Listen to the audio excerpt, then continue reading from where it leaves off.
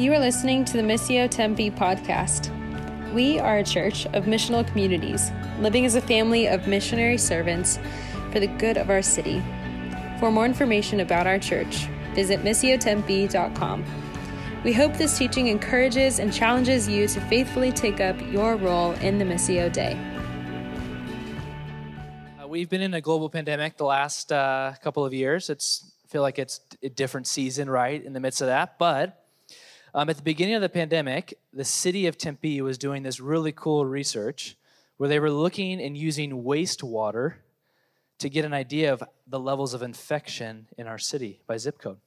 Just wastewater. Like the water you flush down a toilet or you brush your teeth with or take a shower with.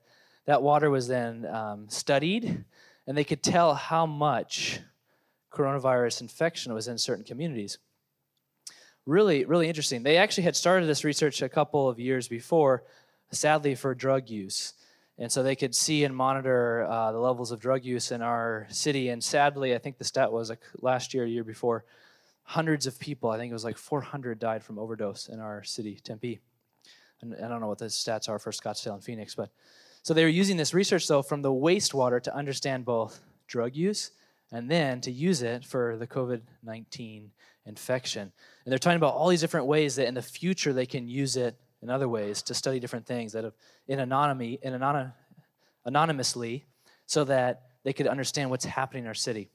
I think it's really interesting to think of that picture as what is happening below the surface is shaping life above ground. And the thing we take for granted, plumbing, when it gets taken away, it has severe consequences. Jackson, Mississippi has been without running good water for quite some time. It is serious when you lose that access to what's happening underground. That's one picture. Another picture, I have the last weekend, we were scattered for our gathering. Thank you, Ben and Brittany, for leading us in the liturgy last week. They're going to be leading us in communion today. They're just doing everything, I guess, around here. Now, I need to start working a little bit harder maybe or something. But anyways, last weekend we were in Forest Lakes. It's past Christopher Creek. It's like 20 minutes up, right on the top of the rim. A bunch of your leaders were praying and processing, praying for you and processing together the season of our church. And I love being in pine trees. Do I have anybody else who loves being in pine trees? There wasn't a ton of wind, but one of my favorite sounds is when the wind runs through the trees, especially when you're maybe at night or at dusk or dawn. This beautiful experience you have of listening to the trees. There's been a lot of research done lately on how trees communicate. That trees are actually not isolated entities, but they're actually interconnected in the root system. Fascinating story and study is that trees actually, when they see when there's a beetle or an enemy threat to one of the trees, that tree can send a signal out to other trees as their roots are all connected to tell other trees to get ready to warn them of coming danger. Trees are able to communicate and share nutrients with one another. If a tree's struggling, different trees that are connected can share nutrients. They do all these amazing things that you can't see. You and I don't get to experience what's happening below the surface is shaping life above ground. Now, when I was thinking about the series of Ephesians, I couldn't maybe sit on either plumbing or tree ecosystems as the dominant image, so I just gave you both. But what is happening in Ephesians, we're going to look at this letter, is it's telling the story how the gospel that's underneath the surface, that is the interweb of our entire life together, the root system, the plumbing of our life together as the church. It takes what's hidden underneath and brings it to the surface so you can see. See, it's unveiled before you. I'm going to give you this quote from Eugene Peterson, who has this kind of image in mind as he thinks about Ephesians. He says, Ephesians is the revelation of the church we never see. It shows us the healthy soil and root system of all the operations of the Trinity, out of which the church grows that we do not see. It does not describe the various expressions of what grows from that soil into cathedrals and catacombs and storefront missions and revival tents, tabernacles and chapels, nor does it deal with various ways in which the church takes form in liturgy, mission, and polity. It doesn't give you all the details of how to live as a church or what to do, but what's underneath. Rather, he says, it's an inside look at what is beneath and behind and within the church that we do see wherever and whenever it becomes visible. This is what we're trying to get at with this letter of Ephesians for the next 8 weeks. It's going to be a lot less of maybe what to do or this is the way to live. It's going to be some of that. It's like, hey, here's the gospel story that's in the root system of what it means to be God's people, unveiled before us. I don't know about you, but I can be pretty disillusioned when I think about how churches operate, our church included, and churches function and people living together, because sometimes you wonder, where is God's power that you want to see on display? Where's the God who heals and reconciles? Where's the God who can bring dead things to life? And although I believe that's true, and we just sang that song, a beautiful creed in many ways, like from the day-to-day experience, like where's the power that I've been told about, that maybe I've experienced at some point? Where is it? And sometimes it's really hidden, and you can't see what God's doing. Again, it's happening underneath the surface. You don't understand how the trees are communicating above ground. You don't know what's happening underneath. Dietrich Bonhoeffer says this, which hopefully is encouraging to you and for my heart as well. He says this, which this is a preview for the Bonhoeffer cohort. You should sign up. Should be pretty great. I've been warning people, he's very German in his approach. And for Western Americans, we don't like the either this or that. But he's like, just like, either you're a Christian or you're not. Get in or get off. Doesn't say it like that exactly, but he also has nice phrases like he's about to say right here. So not to scare you away. He says, what may appear weak and trifling to us may be great and glorious to God. The beauty of us being the church is that there's so much we do not see happening below the surface as God reconciles heaven and earth, which we're going to see. And what we can see on the surface as weak or simple or that lacks may actually be great and glorious to God. The fact that we are a community together here, right now, in this time and moment, in our cities, is glorious. It is amazing that God can unite so many different stories and people. Yes, conflict and all the other stuff that comes with communities, but the fact that you're sitting in here and you just shared time with one another, that's so profound. Because underneath, in the root system of our church, is the gospel story, which is all of what Ephesians is about. So here's my invitation for you this series. And maybe it's more an invitation for me. But could you set aside for a moment your critical eye or the tools you use for assessment to figure out if things are good or not, even for our own church? Could you set those aside for a moment? Not those are important, and there's time for that. But let the cosmic drama of Ephesians, of God's salvific work, of saying, hey, Jesus, I'm going to send on your behalf, and he's going to unite heaven and earth. Like, let that story wash over you. And then from there, let's pick up the problems and the challenges we have, because there's a lot of those too. But it's coming from an undersystem of God's grace and kindness towards us. So if you have a Bible, would you open up to Ephesians chapter 1? I want to look at verses tonight, 1 through 14.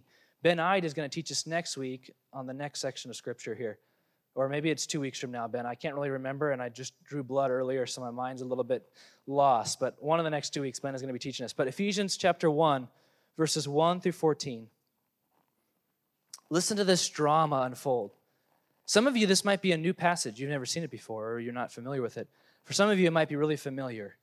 Don't let the familiarity of the passage take away the magnitude of literally what Paul is saying here, that God has done in Christ. Hopefully you got to listen to Ben's overview sermon to give you a flow of the letter. And so I'm just going to assume that you have, and we're just going to jump right in. It says this, Ephesians chapter 1, verse 1. To God's holy people in Ephesus, the faithful in Christ Jesus, grace and peace to you from God our Father and the Lord Jesus Christ. And then check this out. This is one sentence.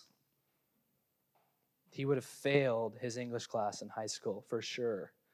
Praise be to the God and Father of our Lord Jesus Christ, who has blessed us in the heavenly realms with every spiritual blessing in Christ.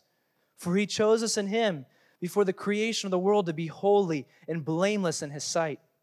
In love, he predestined us for adoption to sonship through Jesus Christ in accordance with his pleasure and will, to the praise of his glorious grace, which he has freely given us in the one he loves. In him we have redemption through his blood, the forgiveness of sins, in accordance with the riches of God's grace, that he lavished on us with all wisdom and understanding. He made known to us the mystery of his will, according to his good pleasure, which he purposed in Christ to be put into effect when the times reach their fulfillment, to bring unity to all things in heaven and on earth under Christ. In him we were also chosen, having been predestined according to the plan of him who works out everything in the conformity with the purpose of his will, in order that we who were the first to put our hope in Christ might be the praise of his glory. And you were also included in Christ when you heard the message of truth, the gospel of your salvation. When you believed, you were marked in him with a seal, the promised Holy Spirit, who is a deposit guaranteeing our inheritance until the redemption of those who are God's possession, to the praise of his glory. Man, Paul must have had some good pipes to be able to get that whole sentence off at once. Real quick, before we jump in, what did you hear? What did you see? Shout it out. What do you see happening here? If this is the root system of our life as a church, the wellspring of all that comes as us being God's people, if this is the plumbing, the gospel plumbing of the city, which is us as the people, what did you see? What struck you in these first 15 or 14 verses?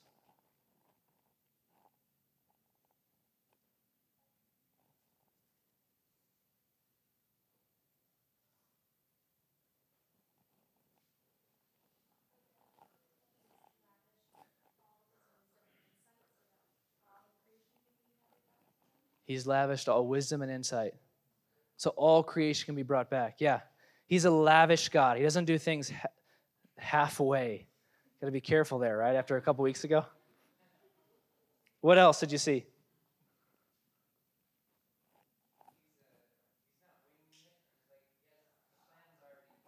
Yeah. All things come to the conformity of his will. How in the world does he do that? Amazing. What else?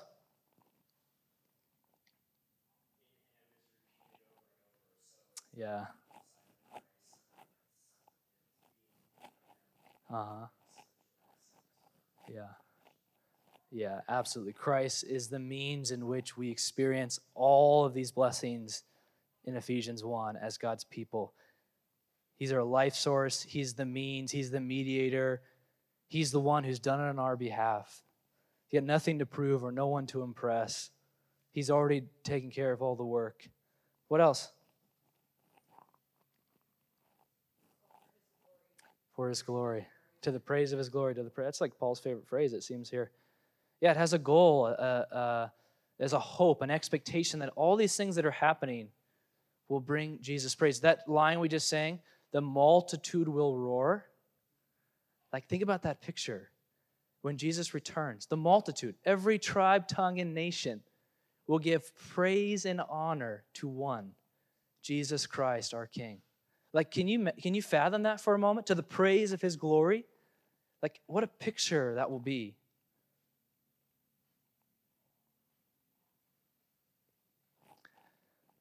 Anything else? We're going to see some other insights, but yeah, Jay.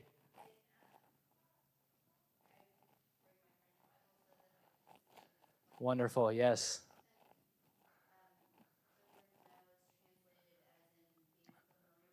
Yeah.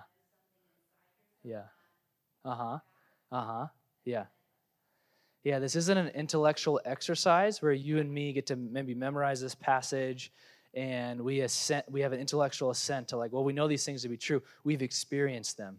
There's a familiarity of knowing this intimacy with Christ and now with God because of what Christ has done.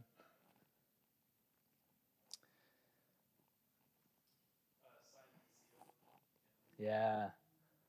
Tell me more.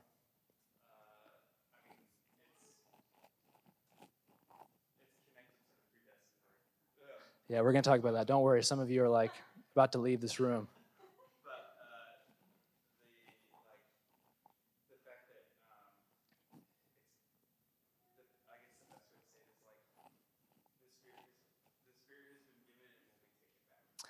Yeah, it's sealed.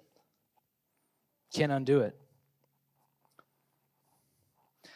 When I was looking at this passage all week and thinking about this being this one really long sentence, that's what it is. I think the second longest sentence in the entire New Testament, next to a passage in Colossians, which is basically the same passage, just different words. I was thinking of this moment in American history. It was in 1963. I think it was in August. It was the March on Washington. So you guys familiar with March on Washington? Maybe hopefully you got it in your history class. But basically March on Washington, King and other civil rights leaders at the time come to Washington to plan this march and this rally in a sense. And the White House and everybody else was like, hey, I don't know, this is maybe not a good idea. It might end in rioting and violence. Like, I don't know if you want to move forward. And they're like, no, we're here. Like, we're going to push forward. We're going to have this march. And it's a story everybody knows because it's the I Have a Dream speech happened that day. But most of us don't know the backstory to the I Have the Dream speech. I didn't until the last year. King is up there. He has his notes very well prepared. He probably had a script like I got up here, and he's like, I'm just going to follow the plan. And then like 2 minutes into or 3 minutes into his speech, someone is yelling at him from behind. The one and only Mahalia Jackson. Is that am I saying her name right? She's like one of the most best, amazing black singers of the time.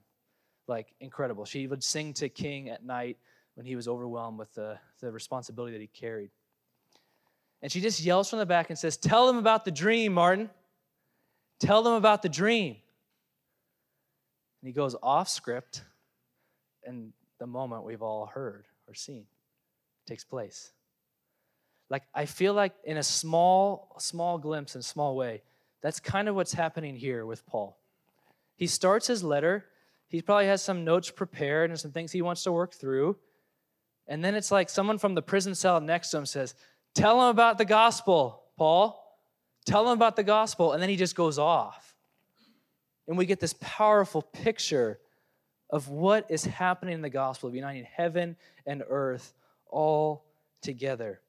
And the good news is, at that time and in that place, it was a dream for King and for our nation. That one day, a black little girl and a white little girl would sit together. That was a dream. That wasn't reality. But this is reality. This isn't a dream that Paul had that he would hope for that would happen in the future. It was happening right now. Ephesians 1, hey, no, these things are happening right now. God, right now in Christ, is reconciling heaven and earth together.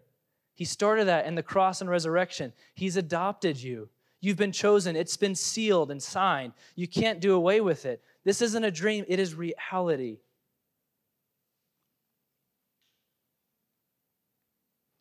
And I think as a church, and I'm guilty of this because this is how I teach, we do a lot of, hey, do this and do that, and Sarah gives me a lot of critique about that. We just tell people to do a lot of things. That's what she says in the secret of our conversation that now is very public. We tell people to do a lot of things. Like, you just tell people, like, live this way, do this thing, practice the blessed rhythm, live in a mission, like all these things. It's like, but those things can be disconnected from this reality underneath. We start with that fourth question, what are we to do? But we forget who is God, what has God done, and who are we? That's all of Ephesians, basically the next 3 chapters. It's a lot of who is God, what has God done, and who are we? Now, in light of that, chapter 4, live a certain way. I love Ben, if you saw on the podcast, he said the translation NIV is like, then, now. It's like, doesn't give the weight of what's happening. It's like, therefore, in light of all that, who God is, what God has done, and who are we live a certain way.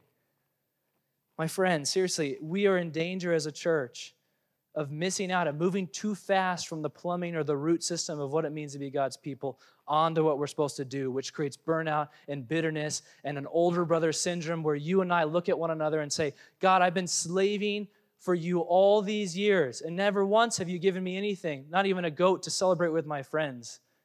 It's disconnected from the underrooting of the gospel that we can fall prone to and become a victim to.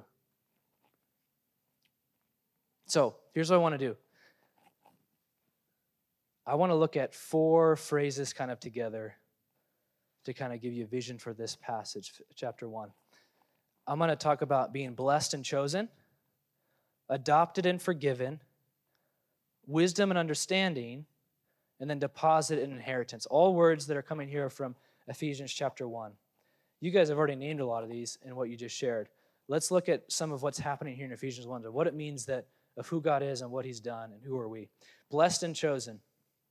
Sadly, the word blessed is one of the most overused, watered down hashtags of our culture. And blessing is really subjective, right? Like, people are blessed when they have their pumpkin spice latte here the next couple of weeks, when fall comes in Arizona. And they're blessed when they have a child. And it's like, those are the same thing.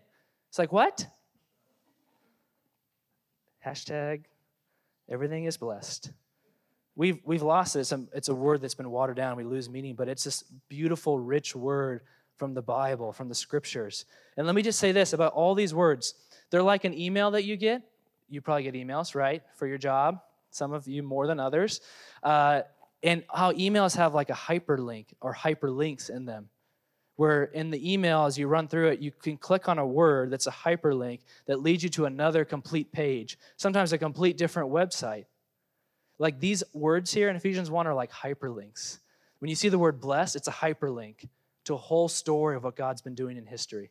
When you see the word chosen, it's a hyperlink to this whole story of how God has chosen a people for himself, and through that people would bless the world. All these words are hyperlinks. And Ben brought that out in the sermon or the podcast last week. Hey, you can't understand Ephesians 1 apart from the story that it comes in. And you're familiar with that, at least if you've been around our context from creation to restoration, but there are hyperlinks happening here. So the word bless is rich. Think of the story of Abraham, how Abraham was blessed to be a blessing. Through you, Abraham, I'm going to bless the entire world. It's a hyperlink. Chosen. The idea that God has chosen us. And then to tie that word, and this is the dangerous, scary word, predestined. Some of you are like, I don't care. But some of you are like, oh man, I thought we were not part of a church like that. Predestined, chosen, predestined. Like, again, though, this is where if you don't have the hyperlink vision, you take that word and then you infuse all kinds of meaning that isn't actually what it means. A couple of years ago, I was sitting with a couple that's still part of our church, and they were coming from a different context, a really good context, and they were really concerned about this use of the word predestined, because the vision they had been given was that God basically is like playing a big game of dodgeball, and he's picking teams. And he's like in charge, and he's like, you're in and you're out. You're in and you're out. And you're in and you're out. And that's what God's doing with humans in history.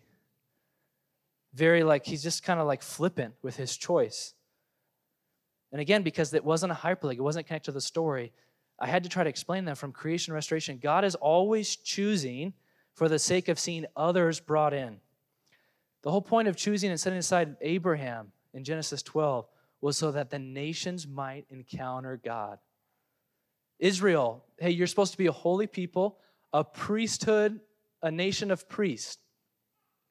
What does a priest do? They mediate on behalf of others. You've been chosen, but not for yourself, but for the sake of others. God isn't playing this magical game of dodgeball in the sky, but he's setting aside particular people so that others might be brought in. That's how God works. He works through people like you and me. That's the truth. Blessed and chosen is who you are and what God has done. All right, I want to go to adopted and forgiven. I had to read this book in college that some of you use now as, I don't know what you use it for. A lot of different fodder it's been used for now. It's Wayne Grudem's Systematic Theology book. Some of you are like, oh yeah, I threw that away a long time ago. Or it's underneath our table where we can make sure it doesn't wobble anymore. We use it right there. But, okay, when I was in college, there was a chapter in that book, Wayne Grudem's Theology, Systematic Theology. It's like this big. You're supposed to read that in a semester or something crazy like that. It's unbelievable. But like chapter, I would say it's like 33 or 34, right? I remember that vividly. There's a chapter on what it means that we've been adopted. Adopted. And he makes a simple point. And Keaton and I had this exact experience in college, not even in the same class. He makes a point that God could have not adopted you. He could have simply forgiven you. But he takes it a step further. You haven't just been forgiven, you have been adopted. Keaton and I, in different settings, that like transformed our vision of the gospel. Oh, I'm not just forgiven, like, hey, you're good. Come join the team. It was like, no, I'm adopting you as a son or a daughter. I'm taking it one step further than I even had to, or even I could. Wow. Like the God who creates mountains and oceans and galaxies, he adopted you. Like, do you believe that? That what Christ has done, he has welcomed you in. That kind of intimacy, like Jay said in the back, that word know, that kind of familiarity that, yeah, it's one thing to be forgiven, it's another thing to be someone's child. And I get some of us, because of our experiences in families and parents and even the idea of a father can get us all sideways. But there's still something powerful there with the idea that you've been brought in. You're family now. All right, the third one, wisdom and understanding. The mystery here happening in Ephesians 1 is that heaven and earth have been reconciled together. Now, you guys have seen the symbols of the story with the arrows and the X's and all that stuff, but you could also tell the story with just circles. Like you could say, hey, the beginning of the story is one circle. Heaven and earth are one. God dwells with humanity. He made this good, true, and beautiful creation, and everything in it was amazing, and it was filled with this hidden potential, and he called you and I as partners in the story to cultivate and create this beautiful world that he's made, he started. Heaven and earth are one. God's space and human space overlap. Well, what happens in the story? Adam and Eve rebel. They think, God's actually got it out for us. We're going to live in a different story. Heaven and earth are split. Now you have two circles. Heaven and earth, these spaces don't really overlap. And the only way they really do in the Old Testament is like there's these little moments of like a tabernacle or a temple where heaven and earth kind of touch and merge, where God's presence is among his people, but it takes a lot of work to get into that space. You got to make a lot of sacrifices and do a lot of things to have that kind of encounter and familiarity with God. And the rest of the story is like, hey, what will God do? Will he reconcile heaven and earth? Because God's space and our space is different now. And we experience sin and rebellion, and we actually don't listen to God, and we need help, and our hearts are hard. And so the rest of the story is like, will those circles overlap? And then we come to Jesus, this Messiah, this long-awaited promised one, the son of Abraham, the son of David, the king, the one who would bring blessing to the nations. He comes, and the twist of the story is that the circles begin to overlap because, not through triumph, but through the cross. In his death and resurrection, Jesus, as he rises from the grave, or as he dies, the moment he dies, the temple curtain that separated heaven and earth is torn in two. And now you and I have access into that heavenly space, into God's presence, because God's presence isn't a particular space anymore. It's scattered throughout the whole world. And so now the circles are overlapped. And now we live as the church waiting one day for Jesus to return to bring heaven and earth back together. The whole point of Ephesians 1 is to say, you've been revealed the mystery, which is that story. People have been wondering for thousands of years, how will heaven and earth be reconciled? Will God ever dwell among his people again? You have the story. You have the insider knowledge. You've been given the wisdom and understanding to know that is true and has implications for your life. Lastly, deposit and inheritance. Now, I'm not on Instagram very much anymore these days, thankfully so. But I did see that some of us in our congregation did buy some Powerball tickets a couple of weeks ago for the big Powerball 1-point-something billion. And I was really upset. I said, geez, I can't believe we have people in our congregation that buy lottery tickets. Are you kidding me? No, I wasn't actually that upset. But I didn't buy one myself. But I was like, wow, that's interesting. Well, I was thinking about the Powerball a lot that week because I was thinking about, is this a big deal that people are buying Powerball tickets? Maybe I should buy one. Then it was too late. There's only one winner, I think. Did you guys see that? Did they claimed it yet? You don't even know, right? They're going to be hidden because if not, they'd get hurt or something if people knew. But I think the stats were like, hey, you could take a one-time payment, right, up front of like, it's big, it's taxed pretty bad, right? It's like, or however it works, $750 million or something like that. Just overnight your account. Can you imagine that?